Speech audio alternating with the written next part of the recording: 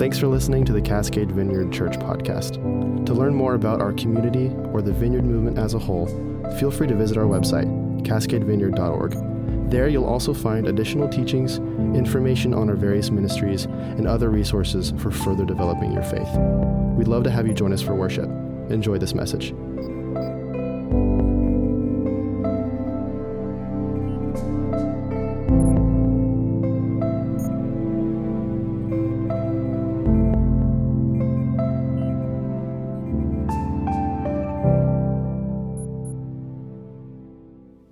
So, would you go to the next slide for me? Our title today is This Is Not the Messiah You Are Looking For. Anybody know what I stole that from? Star Wars, yeah. So these are not the droids you are looking for. Jesus shows up. The people of Israel, the Jewish people, have been looking for a Messiah, praying for a Messiah, waiting for a Messiah for hundreds of years, literally. And he shows up, and they start to realize, hey, this just might be the guy.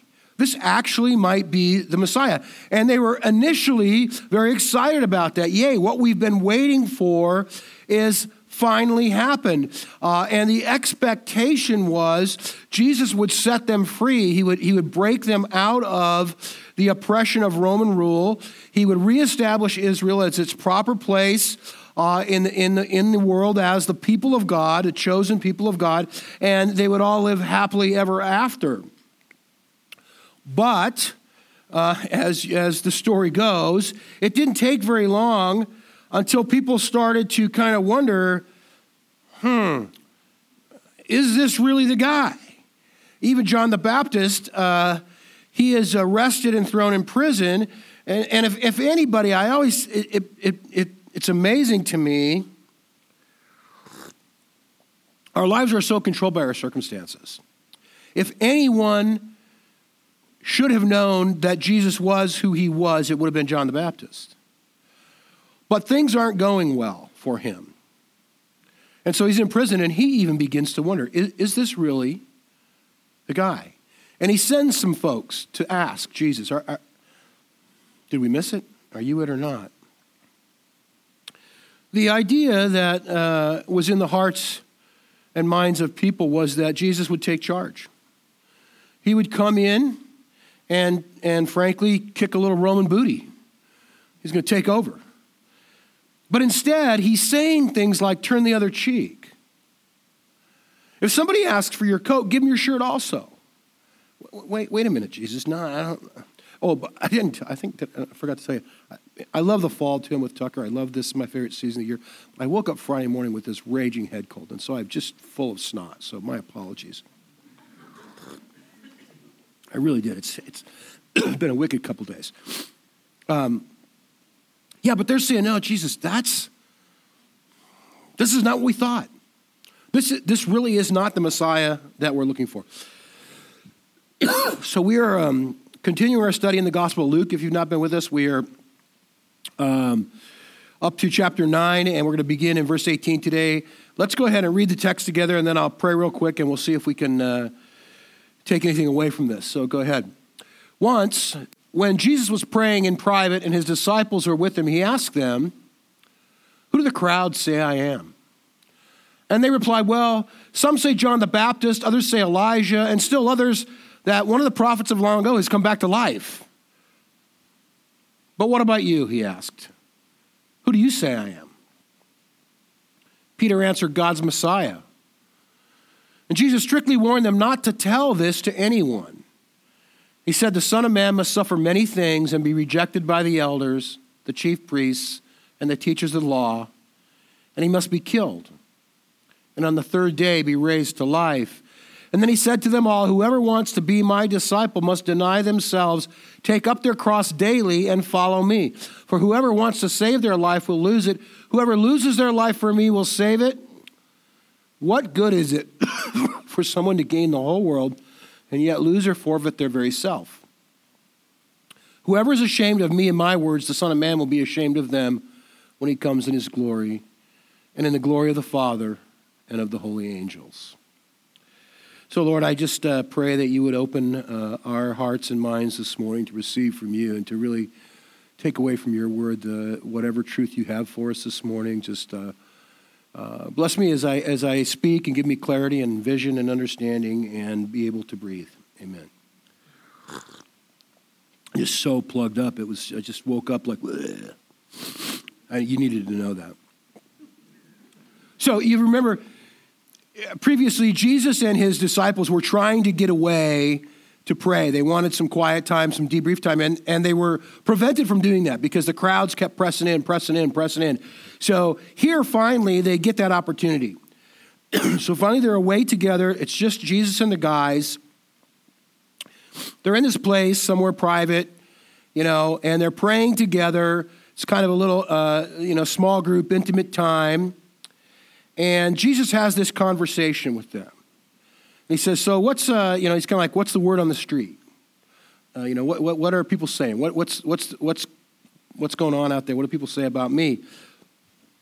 And they say, Jesus, it's all over the map, really. It's John the Baptist, Elijah, prophet. It's just, people have all kinds of ideas about you. And then he really gets to the point. And I think this is what he wanted to ask, but he was just kind of leading into the question. And he says, well, what about you? What do you guys think? I'll interject here. I don't know about you. I find some people are distraught over the condition of the world today. In as much as I'm not happy about the condition of the world, I find it a very exciting time to live. To me, I look around, there's so much happening. And it's rapidly changing. It's changing daily. And so in the midst of that, we live in a time, in a place, in a culture, in a country where there are all kinds of opinions out there as to who Jesus is. Interestingly enough, today, there's the vast majority of Americans, I looked it up and now I can't remember, but it's somewhere in the 75 to 80% range, believe that Jesus was a person, that there was an actual historical guy named Jesus, and that at least some measure of the record in the Bible is actually accurate about who he was and what he did. They may not believe the whole thing, but they believe that he existed. Now, when you ask them, who is Jesus? Who was he? That's when that number goes down. Was Jesus who he says he was? Was he the Son of God? There are any number of people who, as we've mentioned in recent weeks, think, no, I can't buy that. He was probably a wise teacher, a spiritual leader, someone along those lines. But there is a great diversity of opinion in the world today as to who Jesus is. And I would say this to you and to us. And that is that at the end of the day, what really matters is, who do you say Jesus is? That's what really matters. Popular opinion is what it is, and it'll change, it'll go up and down. But who do you say Jesus is? And the reality is this, that who you believe Jesus to be in your heart will dictate how you live your life. The decisions we make, the way that we expend our resource, time, energy, money, everything about how we live will ultimately be determined by who we think Jesus is. And I just say that to get us to think about maybe, what do we think? What do we believe? Where are we at in terms of our understanding of what Scripture says about Jesus? So here Peter responds, and I'm assuming, because this is kind of Peter's MO, he responds for the whole group, but he says God's Messiah. So yay, gold star, Peter, you win. You got it right. Good answer. But then he gets a very interesting response back from Jesus. He gets it right. You're the Messiah. And Jesus says, don't tell anybody. Don't tell anybody. The reality is, why would Jesus say that? You would think he would want people to know, right? That's the whole goal. But here's the thing. Jesus had a plan. And he understands the end game. He knows what's going to happen. He knows that as more and more people begin to understand who he really is, that the opposition towards him will grow, and that ultimately he knows he will be arrested and he will be crucified, and it's not time yet. It's not time. He has a plan. He's going to work the plan. He's got some things to do first. And so he wants to sort of unveil who he is progressively, and he begins to explain that to the disciples here. It's interesting because he says that he'll be killed. He doesn't specifically say that he'll be crucified on a cross at this point. He just says he'll be killed. But he follows that up by telling them that they need to pick up their crosses. So in first century Rome, the cross was an instrument of torture and death. We lose sight of that a little bit. The upright portion of the cross, and maybe you've seen some artistic depictions of this, was fixed. It was in the ground. There was a hill outside of town somewhere. There would be 2 or 3 of these uprights just standing there in the ground. And that was kind of a warning, behave yourself. Don't break the law, because if you do. And then a convicted criminal would be required to carry the cross piece of that cross with him as he was going to execution. It was in fact part of his punishment. There was a humiliation involved in walking through town and up that hill carrying that cross piece that would soon be the instrument of your own death. And that's exactly what Jesus said to his disciples. Pick up your cross. And not once to death, but every day. I want you to pick up your cross every day.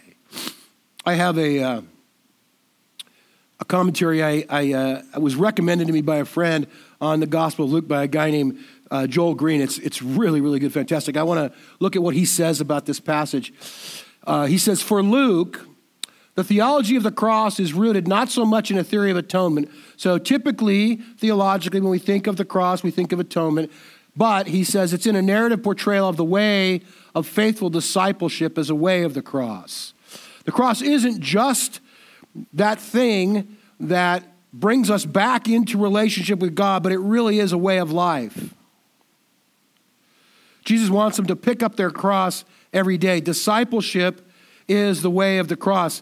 It is daily letting go of my agenda. It's daily laying down what I want, my desires, whatever, and it's picking up my cross and living sacrificially on behalf of those around me. The cross really represents not only atonement to us, but it represents a sacrificial lifestyle. Jesus warns them here to not be ashamed of who he is. And again, why would he say that? What does that mean? So, remember, the view of the Messiah was of this conquering warrior. This strong person, this great God was going to come and set God's people free. He was going to overthrow the Roman government. And that idea had been really militarized. That's the only way they could envision this happening, was in sort of a military way. People were looking for a powerful warrior Messiah. And it makes sense if you think about it, because we live in a culture, we live in a world that craves power, right? It doesn't matter whether it's, American Ninja Warrior or other TVs and game shows or whatever, sports. We want to win. We want to conquer. We want to defeat the enemy. That's ingrained in us. It's who we are. It's what we're about. And that's what people were thinking Jesus would do. That's the only approach they could understand to take over the world and become who they were called to be again.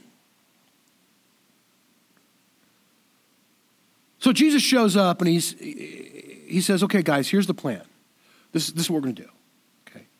First, I'm going to get arrested. Okay. And then I'm going to get beat up really bad. Really bad. Then they're going to nail me to a cross and I'm going to die. So just follow my lead. I mean, that's basically what he's saying. And they're looking at him like going, Jesus, that's not a good plan. Again, the conviction was this military power would come in, take over. We understand that biblically, but here's the thing. I don't know if we understand how that mindset has carried forth into 21st century Christianity today. The concept of Christianity and power or force are still conflated today. Go to the next slide. Has anybody ever seen anything like that before? There are literally the bumper stickers and posters and thousands of memes similar to that. Stand for the flag, kneel for the cross. So there's a flag there's a cross, and there's a guy kneeling, but he's not praying. He has an assault weapon. He appears to be a military person, assault weapon, which is aimed at the cross, which I don't think was the intention. Artist needs to work on that a little bit. But what that is communicating is that these two things go together. And it's interesting. So if you Google, enter in the search line 2 words, cross flag, nothing else, cross flag, hit search, and then look at images, and the first thing you'll see are dozens and dozens of images of the American flag and a cross. Now again, don't put American flag, don't put USA, just put cross flag. You won't see Canadian flags in a cross. You won't see German flags in a cross. You won't see British flags in a cross. You'll see the American flag in a cross. Why is that? I want to, let me time out. Brief caveat. I am aware of this sort of mindset that's out there. I don't know if you are or not. If you're not, if you're not aware that there is sort of this militarization and this Americanization, we're God's chosen people, we're right, they're wrong, that sort of mindset. There are 2 reasons for that, and I'll tell you what they are. The first is this, is that that's not our mindset here. We don't ascribe to that thinking or believe in it. Typically, when you're in a church, so you relate to other people that sort of think the same way as you. So when I go to meetings and conferences very often, they're vineyard meetings and conferences, I talk to other vineyard pastors. I relate to other churches in our community that think somewhat the same way we do. Our friends at Grace Chapel in Wilsonville, other, Calvary Chapel, Foursquare pastors. I met with a Foursquare pastor the other day. So we all kind of think the same. And that's not necessarily the mindset we have. So that's one reason, is that we don't realize really the depth of that mindset that exists in sort of what I would call mainstream evangelicalism today, but it does. The second reason is this, and it's geographic. It's because we live on the West Coast. And you may or may not know this, but people in different parts of our country think differently. In Middle America, the Midwest, people think very differently than they do on the West Coast or the East Coast. West Coast, best coast, right? I guess it depends on who you ask. One of our volunteers at the food bank is from Boston, and we have West Coast, East Coast debates virtually weekly. But the mindset in Middle America is very, very different, and you see this much more often there. I read a book this week, a fascinating book called Godland. And it's by a woman, a young woman, who is a Christian and a writer and a leader. She's not a pastor, but she is a leader. And it's her experience of endeavoring to be a Christian and serve in a local church while living in the Midwest, and some of the experiences that she had in that process. And frankly, it's heartbreaking. And you hear over and over again things that we're unfamiliar with, that you can't serve here because you're a woman.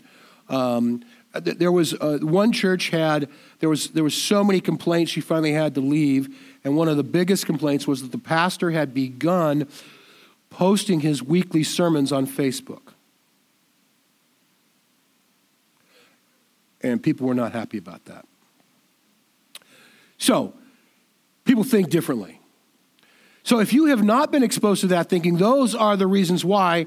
But I want you to know that it is different in different parts of our country. And in the Midwest, being a Christian and being American are virtually synonymous.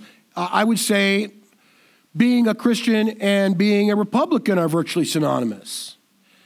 And that is a mindset.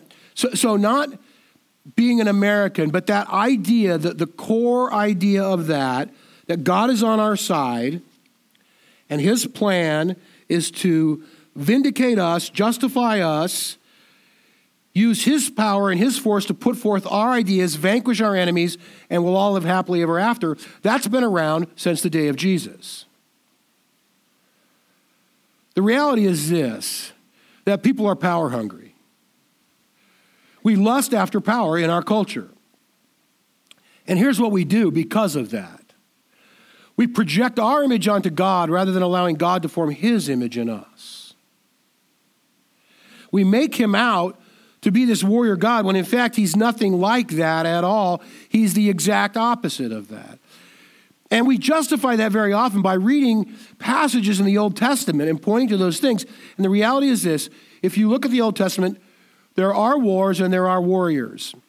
But those people are never held up as, the people that we look to and value. The people of faith are always the ones held up. And the further you move through the Old Testament, as you get into the prophetic era and begin to come towards the New Testament, that mindset begins to fade away dramatically, and we begin to see more and more this image of a coming God that will be a God of peace. Go ahead and go to the next slide. This is the prophet Micah.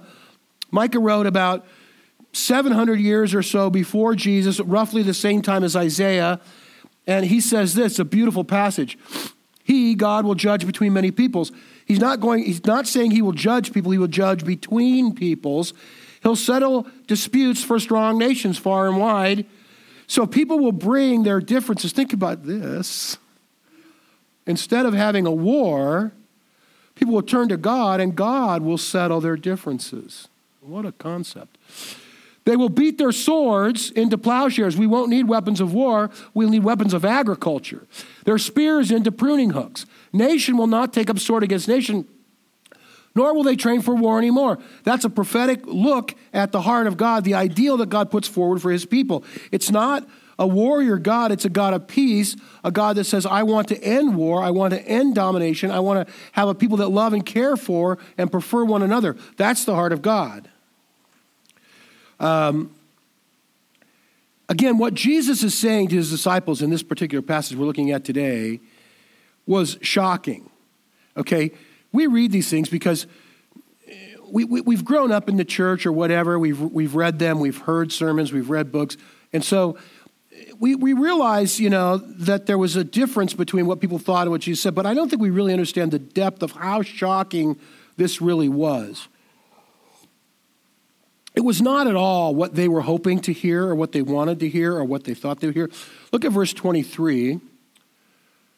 And this is kind of the kicker. He said to them all, whoever wants to be my disciple must deny themselves and take up their cross daily and follow me. Well, that's just great, Jesus. You're going to die, and now we're all going to die. I mean, I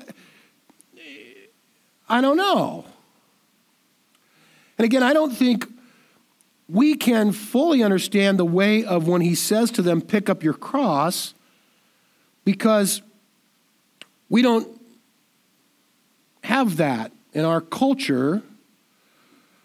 The cross today is really a fashion statement more than anything else. Go to the next slide. There's the lovely Mrs. Kanye there. She's got a cross on. Elton John, Kid Rock. Rihanna has a beautiful diamond-studded cross. Cross is really a fashion statement as much as anything. I don't know if any of those people, I'm not judging them, I'm just questioning, do they really know what the cross stands for as they wear it? The equivalent today in our culture would really be if we began to wear an electric chair around our neck. I've never seen that. I've never seen anybody with an electric chair pendant. Because that's what it is. The cross was, the purpose of it was used to execute criminals. That's what it was for. And we don't do that. It was an instrument of torture and death. That's what it represented. Jesus is saying, let go of the power mentality. Just the whole conquering warrior thing, that's not how it's going to go down. Take on the role of sacrifice. Take on the role of that one that's subservient to others. God isn't going to fix the world by conquering the bad guys. If you want to follow Jesus, if you want to live like Jesus, you need to begin to sacrificially love other people. That's what you need to begin to do. And I would just say to us, that includes people who really annoy you. You know that one neighbor that's such a pain? That guy. Your coworker who's always a jerk to you? Yep. The family member who is absolutely impossible, who you're always trying to think, how can we have a family gathering without inviting them? Those are the people. Those are the ones that Jesus is saying, I want you to learn to sacrificially love those people. This is still fairly early in Jesus' ministry. He has indicated to the guys he's not done yet. He's got a ways to go. However, we are aware that Jesus knew the end game. He knew where this thing was headed. He had the trajectory in mind. And he begins to let them know, as hard as it is, what I'm saying to you today, as difficult as it may be for you to embrace this, I want you to understand there's life in it. And that's what I want us to understand today. To live sacrificially is to gain your life. Go to the next verse. Whoever wants to save their life will lose it. But whoever loses their life for me will save it. That sentence makes absolutely no sense at all unless you understand the nature of the kingdom of God. God isn't going to overpower his enemies. He wants us to be humble servants. He wants us to learn to love his enemies. Love our enemies. Last verse, this is the key. The Son of Man must suffer many things, be rejected by the elders, the chief priests, and the teachers of the law. He must be killed, and on the third day be raised to life. So, here's the thing. The good news is there's life. There's life in living sacrificially. If that sentence ended, the Son of Man must be killed, period, that wouldn't be a good plan. And everything that Jesus said would be wrong. But it doesn't end there. And he'll be raised to life. And I think what he's saying to us today is, as we follow the way of the cross, as we learn to love those that oppose us, and as we learn to live sacrificially, that we'll find life in our own beings, in our own existence. So why don't we guys stand, if the band would come back up. Thanks again for listening. If you'd like to sow into what God is doing through Cascade Vineyard, we always welcome your prayers for our church body, our communities, and our leadership. If you'd like to contribute financially, please visit cascadevineyard.org/give.